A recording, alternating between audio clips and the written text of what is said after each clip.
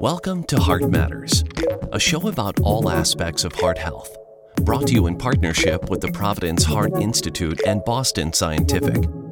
The Providence Heart Institute is a leading integrated network of cardiovascular care, with a focus on putting our patients at the heart of everything we do. And we are committed to making a positive difference in every life we touch.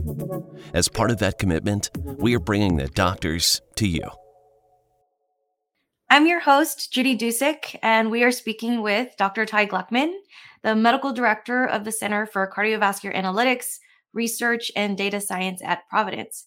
Today, we are discussing what Providence is doing to improve delivery of care to our cardiology patients. Hi, Dr. Gluckman, and thank you for joining us on the podcast today. Thanks so much for having me. Yeah, so, before we get started, we'd love to learn a little bit about you and the work you do at Providence.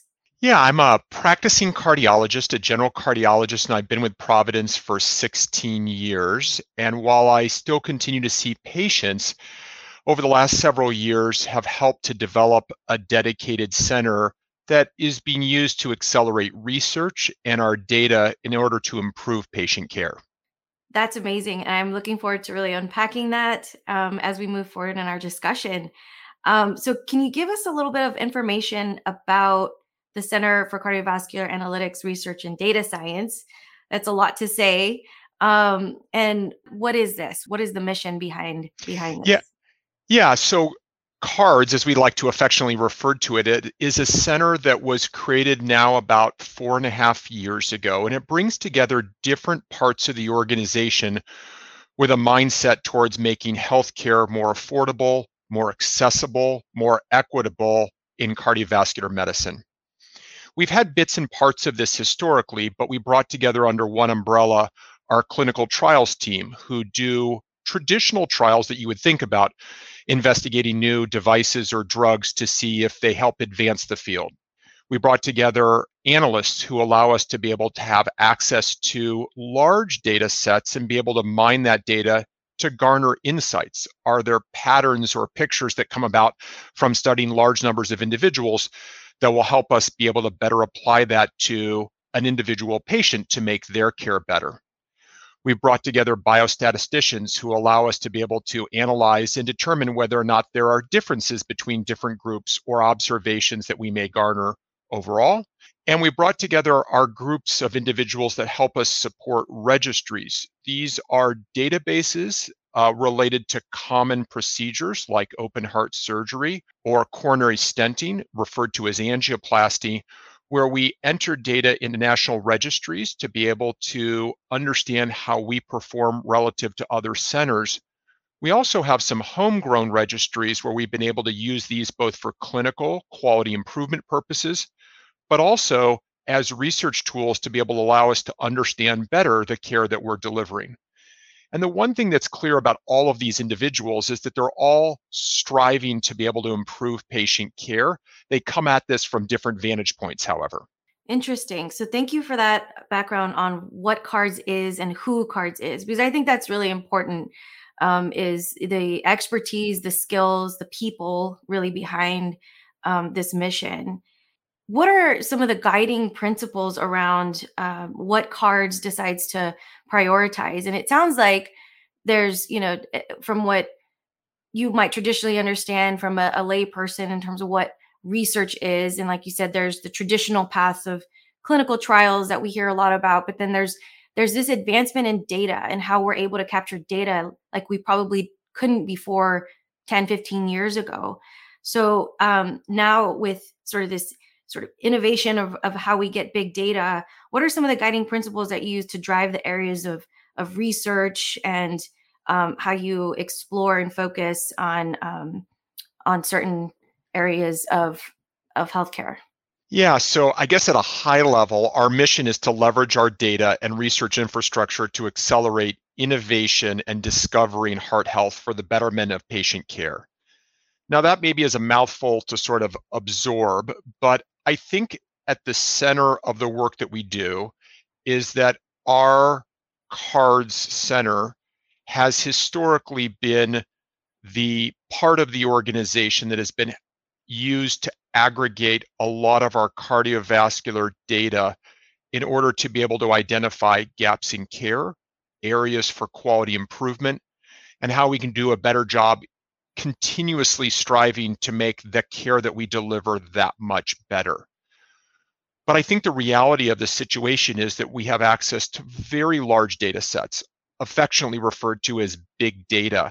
And that big data can be leveraged increasingly in lots of different ways that we maybe historically didn't think about or traditionally haven't focused on overall. As I shared, we might be able to inventory or identify where there are gaps in the care that we'd ideally like to provide that we're not.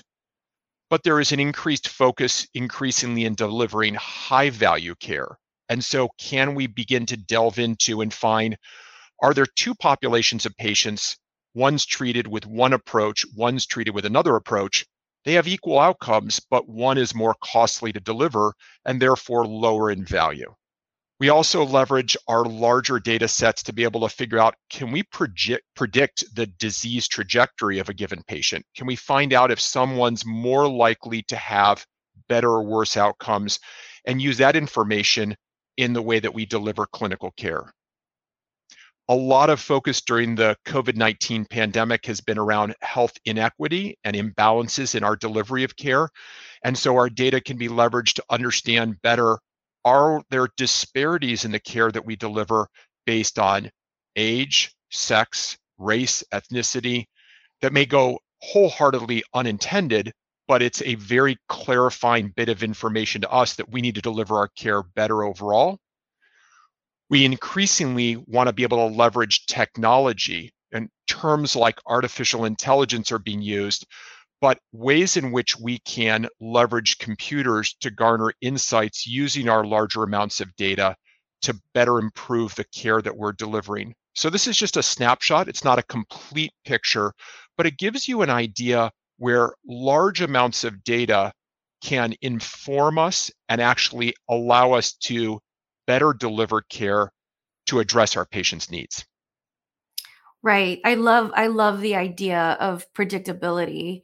And it sounds like that in some situations that by being able to do this, it also allows us more time to either more time or it shaves off time to come to some conclusions about the effectiveness of care. And I think that what it also sounds like is that if we're trying to get more predictive, it isn't so much that we're just looking for interventions, but how do we keep people well?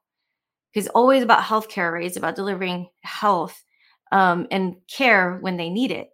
But this allows then, if we are able to uh, get patients the treatment they need sooner, then they wouldn't get as sick.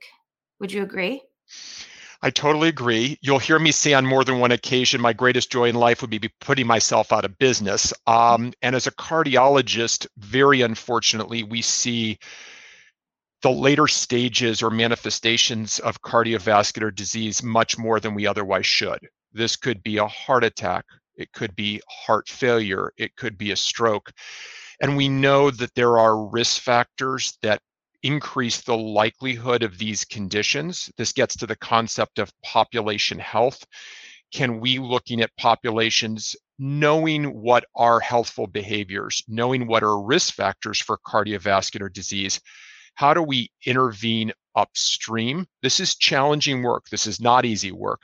But at large populations that we take care of, can we effectively deliver better care upstream, to your point, to promote wellness, to promote health, so as to mitigate, reduce the risk of these untoward consequences overall, while at the same time applying all of the interventions that we know are favorable, beneficial to people who unfortunately have later manifestations of their cardiovascular disease. Couldn't agree with you more. So I really like the term population health, and you talked about some diseases that are common and known, heart disease. We talked about high blood pressure and stroke, heart attacks, and in some cases there are diagnoses that are even more difficult to detect, and definitely understand that there's some science around understanding our genetics and our family history, but that even get at some more rare conditions. Can you talk to us about maybe some of those smaller populations that are at great risk for having a predisposition to disease that is really hard to detect? Yeah, no, I think you bring up a great point, and I often liken this to the equivalence of finding a needle in a haystack. So there are conditions, and I'll name just a couple here. One called hypertrophic cardiomyopathy, which is an inherited disorder associated with thickening of the walls of the heart and a heightened risk of suddenly dying, so-called sudden death, or cardiac amyloidosis, which is a type of heart failure that results from the abnormal depositing of protein in the walls of the heart that can impact how it relaxes. And both of these conditions, although historically determined to be rare, they're actually probably more common than we've thought they've been, still uncommon conditions. And so a frustrating thing for patients, no question, but also clinicians, physicians, is these conditions don't necessarily have an obvious signature that may lead us to identify them earlier in one's life. And tragically, we hear about people, particularly with hypertrophic cardiomyopathy, who may die suddenly and we never knew they had the condition. So, how can we use larger data sets, so called big data, to garner insights? Well, it turns out that individuals with these conditions may have abnormalities on their electrocardiogram, sometimes referred to as an EKG or an ECG. They may have other clinical features that may affect other parts of the body. In the case of amyloid, they may have problems involving their neurologic system. And as a cardiologist, you may not connect all of the dots necessarily intuitively, or you may not have all the information that you need. So this is one of those areas where large data sets, particularly through the electronic medical record, may be able to allow clinicians today and in the future with insights. And imagine a world in which I, as a practicing clinician, my colleagues, had the ability to essentially tap you on the shoulder and say, you know what, there are a bunch of pieces of data, features in their record that raise questions about this condition. You may want to look deeper into the possibility that that's what's going on. Now, we're not ready today for that across the board for all conditions, but for uncommon cardiovascular conditions where there are some insights that may be gleaned from the electronic medical record, this is part of the promise of what big data may be able to offer in the future. Right. And I think it sounds like, so in especially with hypertrophic cardiomyopathy, the people who are affected by this may not have a profile where this is suspect, so you would find this potentially in young people and athletes. And I've heard of cases like this when I was in Texas, and it's, as a parent, of athletes, we then tend to worry about these things, and there are screening protocols and things that we tend to kind of want to use to help identify these things, but it gets back to the theme of predictability and how do we use the information we have, so that we don't have to wait for an incident to then learn what could we have done different. So I appreciate, again, sort of the predictive nature of where research and sort of the different modes of research that we can do, like leveraging data. Can I just add one more thing just related to this? Because the concept of big data may sound foreign to a lot of people listening, but the reality is we use it in our lives every day. And so whether you're shopping on the internet for a product that, in fact, a pop-up comes up and says, other people who bought this product bought similar products, or you're watching a movie that you're streaming and you get prompted with some suggestions, or even you're actually driving and you get an alert that there may be a traffic delay up ahead. All of that is leveraging large data sets, so-called big data, albeit outside of healthcare, And it's allowing you as a consumer, as a watcher, as a driver to make smarter decisions. And so the big data that we are harnessing in cards is striving to apply that to healthcare. And much like you stated, if we can garner insights and get a greater sense of the patient population that we're managing, this is going to be important for uncommon, rare conditions, but it will also be very important for very common conditions as well. Thank you. Can you also give us an example of some current studies that you're using data to change patient care and some possible outcomes that you've seen? Yeah, so there are a range of different areas in which we've done research, but I'll just give one example. And we had a recent publication earlier this year related to this. It may come as a surprise to many individuals, but for most people who have their cholesterol measured, which a lot of us do, we actually calculate the so-called bad cholesterol or LDL cholesterol level. We don't actually directly measure it. And it turns out that we have three different equations that are available in the United States to be able to calculate one's LDL cholesterol or bad cholesterol level, one of which most hospitals across the United States utilize and has been around for many decades, but two newer equations or formulas have been introduced. And so we sought, using our own data that we have in the Providence Health System, we sought to be able to look across populations that we serve to figure out how similar or dissimilar were the reported values that came out for the populations of patients. We specifically focused in on those that had already had a cardiovascular event or had symptoms related to having blockages of the arteries of the heart, or prior stroke or vascular disease involving their legs. And lo and behold, we found that the three different equations had a level of discordance, difference between the equations, particularly for people that had higher levels of a different fat in the bloodstream called triglycerides. And you may say, well, why is this important? Obviously, having an accurate measurement of one's cholesterol will help inform whether or not, for those that need to go on cholesterol lowering therapy, is it measuring the level correctly? And then second, for those that warrant cholesterol lowering therapy, we often titrate those medications to achieve a specific level overall. So this is one of those areas in which, for our own health system, we're exploring, do we actually change the formula or calculation that we use so as to get a better gauge of cholesterol levels, so we're making the best possible decisions for our patients. Wow, I can appreciate that. I as a 5 foot Latina with a lot of family history of cardiac disease and especially around cholesterol, we don't want to take medicine that we don't need to. Again, it kind of adds to the cost of care, and there really isn't I would say a magic pill, if you will, that kind of helps this, but it's precision.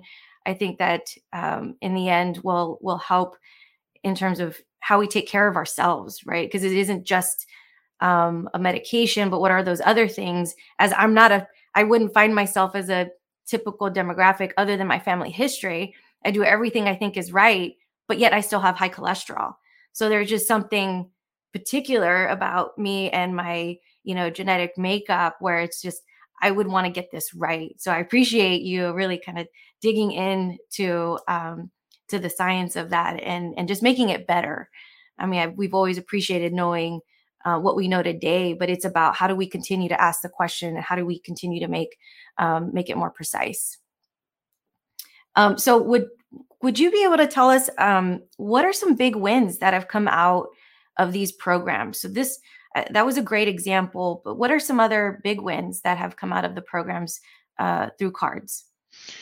Yeah, so I think we're constantly striving to use either our own internal data or external data sets that may come from other organizations or even the federal government to be able to learn more about the patients that we care for. We've had a number of examples of research study where we've been able to identify gaps in care, issues related to health equity. I think the biggest challenge is, how do you actually take the learnings from these studies and apply them in everyday care. So we're fortunate to be a part of a great, large learning healthcare system where we actively seek out to figure out where we can do better by our patients. But it is a challenge to be able to figure out whether it means putting an alert in the electronic medical record, changing how we measure levels of a lab test in our laboratories, like cholesterol levels.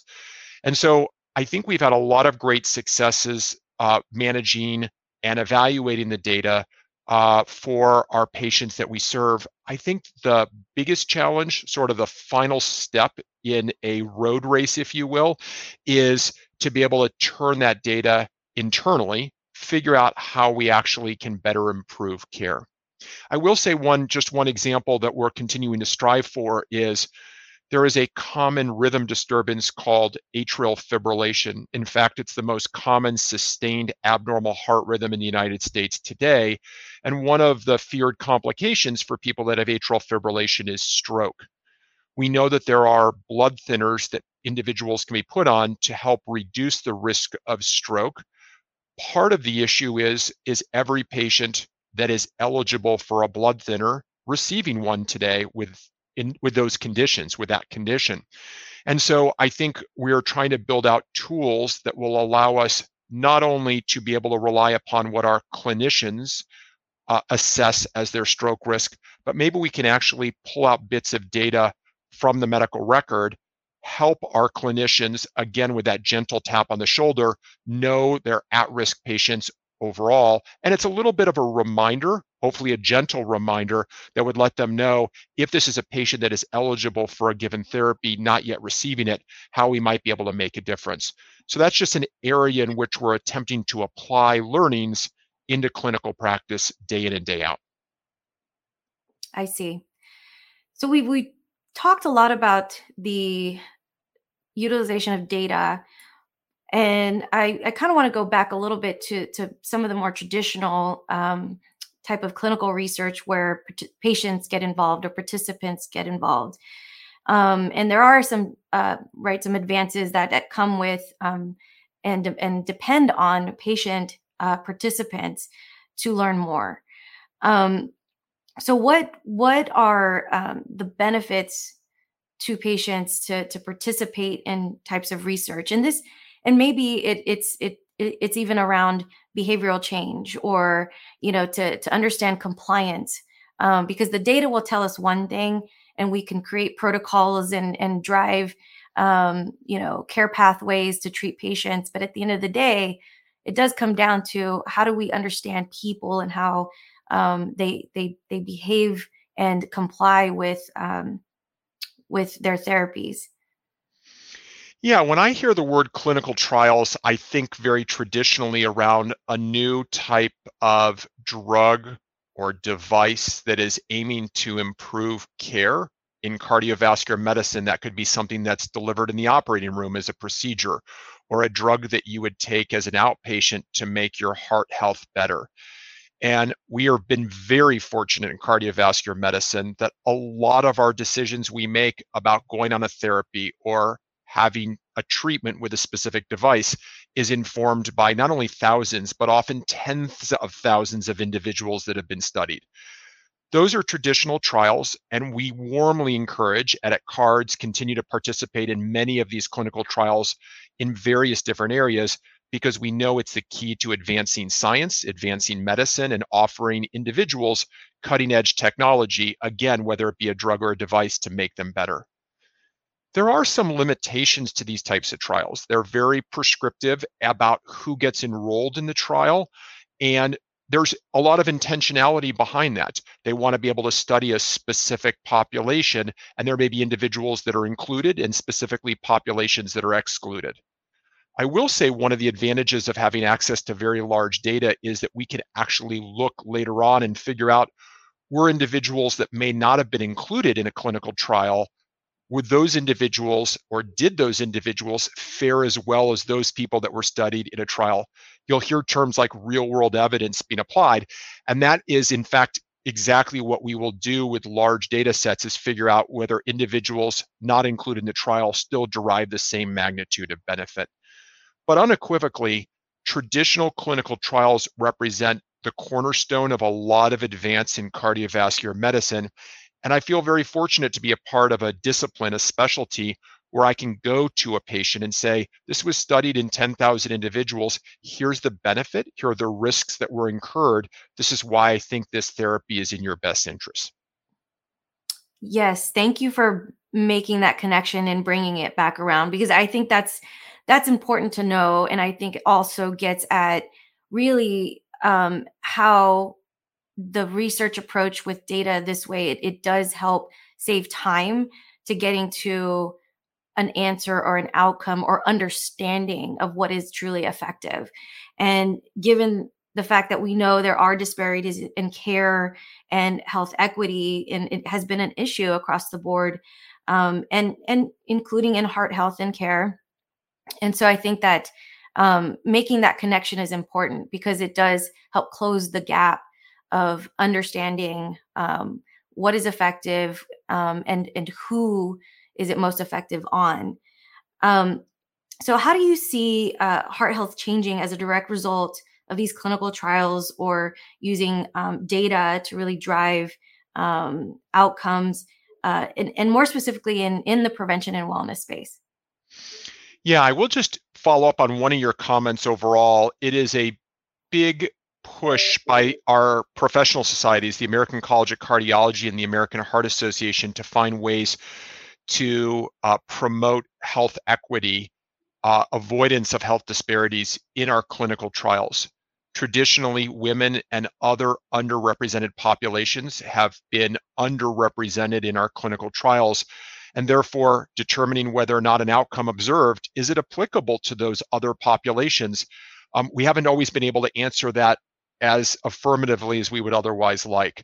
So there is a big push, and I would encourage individuals, all types of individuals, to try and, where possible, participate in clinical trials, as it affords us a lot of the information that we use to deliver the best possible care.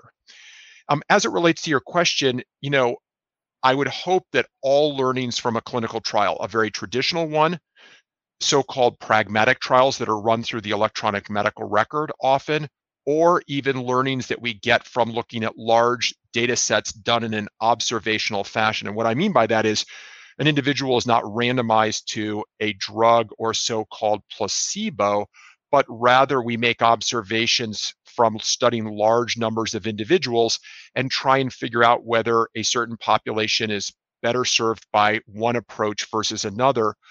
All of these trials or studies have limitations. They have pros and cons to them overall, but they help to round out the richness of our insights, our learnings from data in general and from research. There is no question that in the prevention space, we are increasingly trying to get upstream to figure out not only who has a risk factor, who's at heightened risk for adverse cardiovascular events like heart attack or stroke, but how do we identify, flag these individuals earlier, so as to, where possible, implement what we believe are effective strategies, most often in their lifestyle, through diet and exercise, to reduce the risk of them having an event, being at risk down the road. So I'm a huge fan of cardiovascular prevention. We typically talk about so-called secondary prevention, where someone's already had an event and we're trying to prevent another one. Primary prevention are people who have risk factors and we're trying to prevent a first event. But the ultimate is primordial prevention. How do we prevent someone from even developing high blood pressure, high cholesterol, or diabetes to begin with?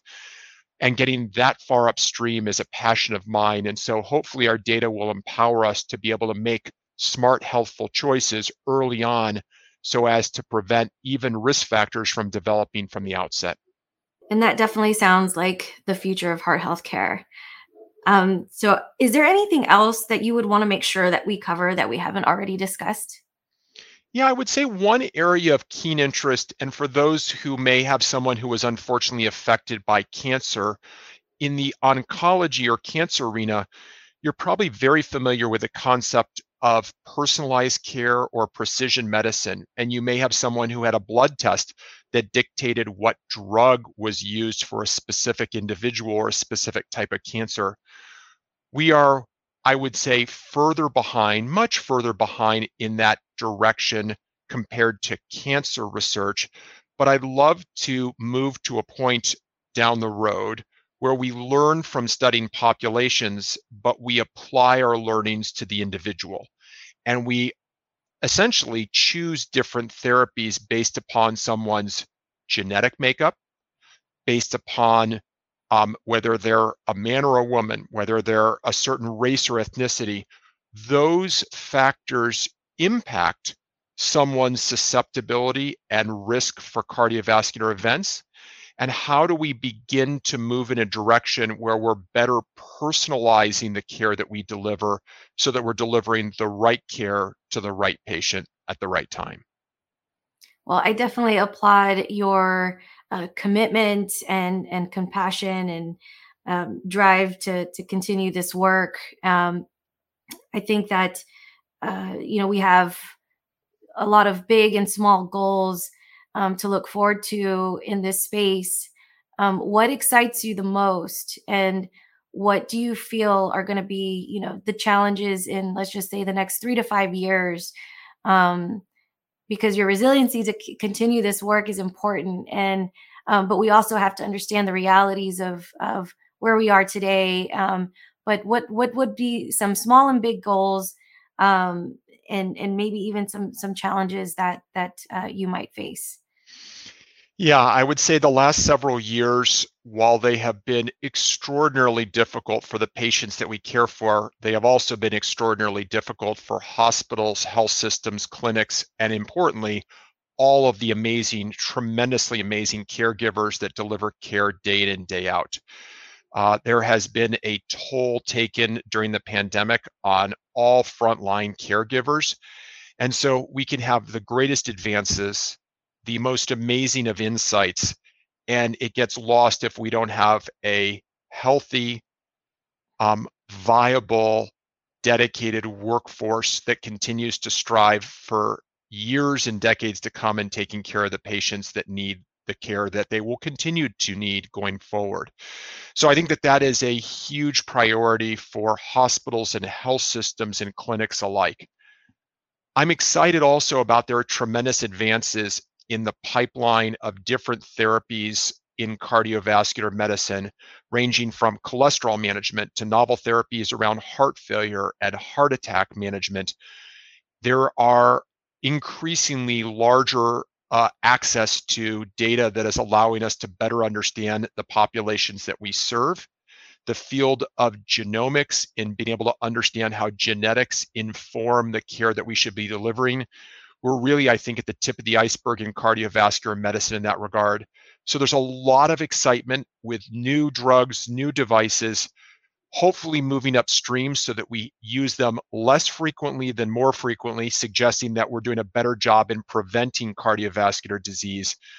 All of this taking note of the fact that this is not lost, but it's more challenging to implement if we don't have a healthy, effective workforce in cardiovascular medicine and medicine in general. And so the call out there is that we need to find ways to be able to reduce the strains on our caregivers in ways that will allow them to work as effectively as they can. And I know this is top of mind for leaders in healthcare across the US and beyond. Yes, Dr. Gluckman, I appreciate you making that connection. Having worked in healthcare for 20 years and then just recognizing where the workforce is today, it's a lot different. And I think in this industry, this is what you do, the work you do really helps identify who does the work, where we're doing the work, and how do we do it different to make it more efficient. And I think that's important moving forward. And healthcare is an amazing field to work in. You touch lives, not just of patients, but of families, and the people who take care of those patients outside of the hospital. That's where a lot of that care happens. But we definitely want to always encourage that healthcare is the place people want to be, to help continue the mission. And we need to continue to remind, our communities that we're always looking for ways to do it better and to serve them better, and to make the work environment the best place that it can be. And so I think always, kind of keeping a mindset of innovation and creativity.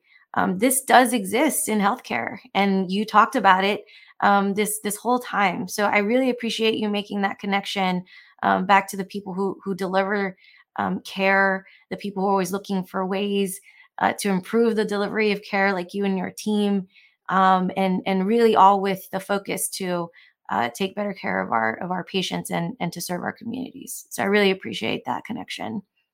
Well said. Thank you for joining us today on this important topic on Heart Matters. We look forward to continuing the important conversation on heart health and wellness with more experts from Providence in future episodes. Make sure you listen to all of our shows on Dash Radio under Future of Health Radio or your favorite podcast platform, and follow us on social media. We can be found on Twitter and Facebook at Providence and on Instagram under Providence Health Systems. To learn more about our missions, programs, and services, go to providence.org. And for more information on Boston Scientific, visit bostonscientific.com. And please remember, the information provided during this program is for educational purposes only. You should always consult your healthcare provider if you have any questions regarding a medical condition or treatment. Thanks for listening, and remember, at Providence, we see the life in you.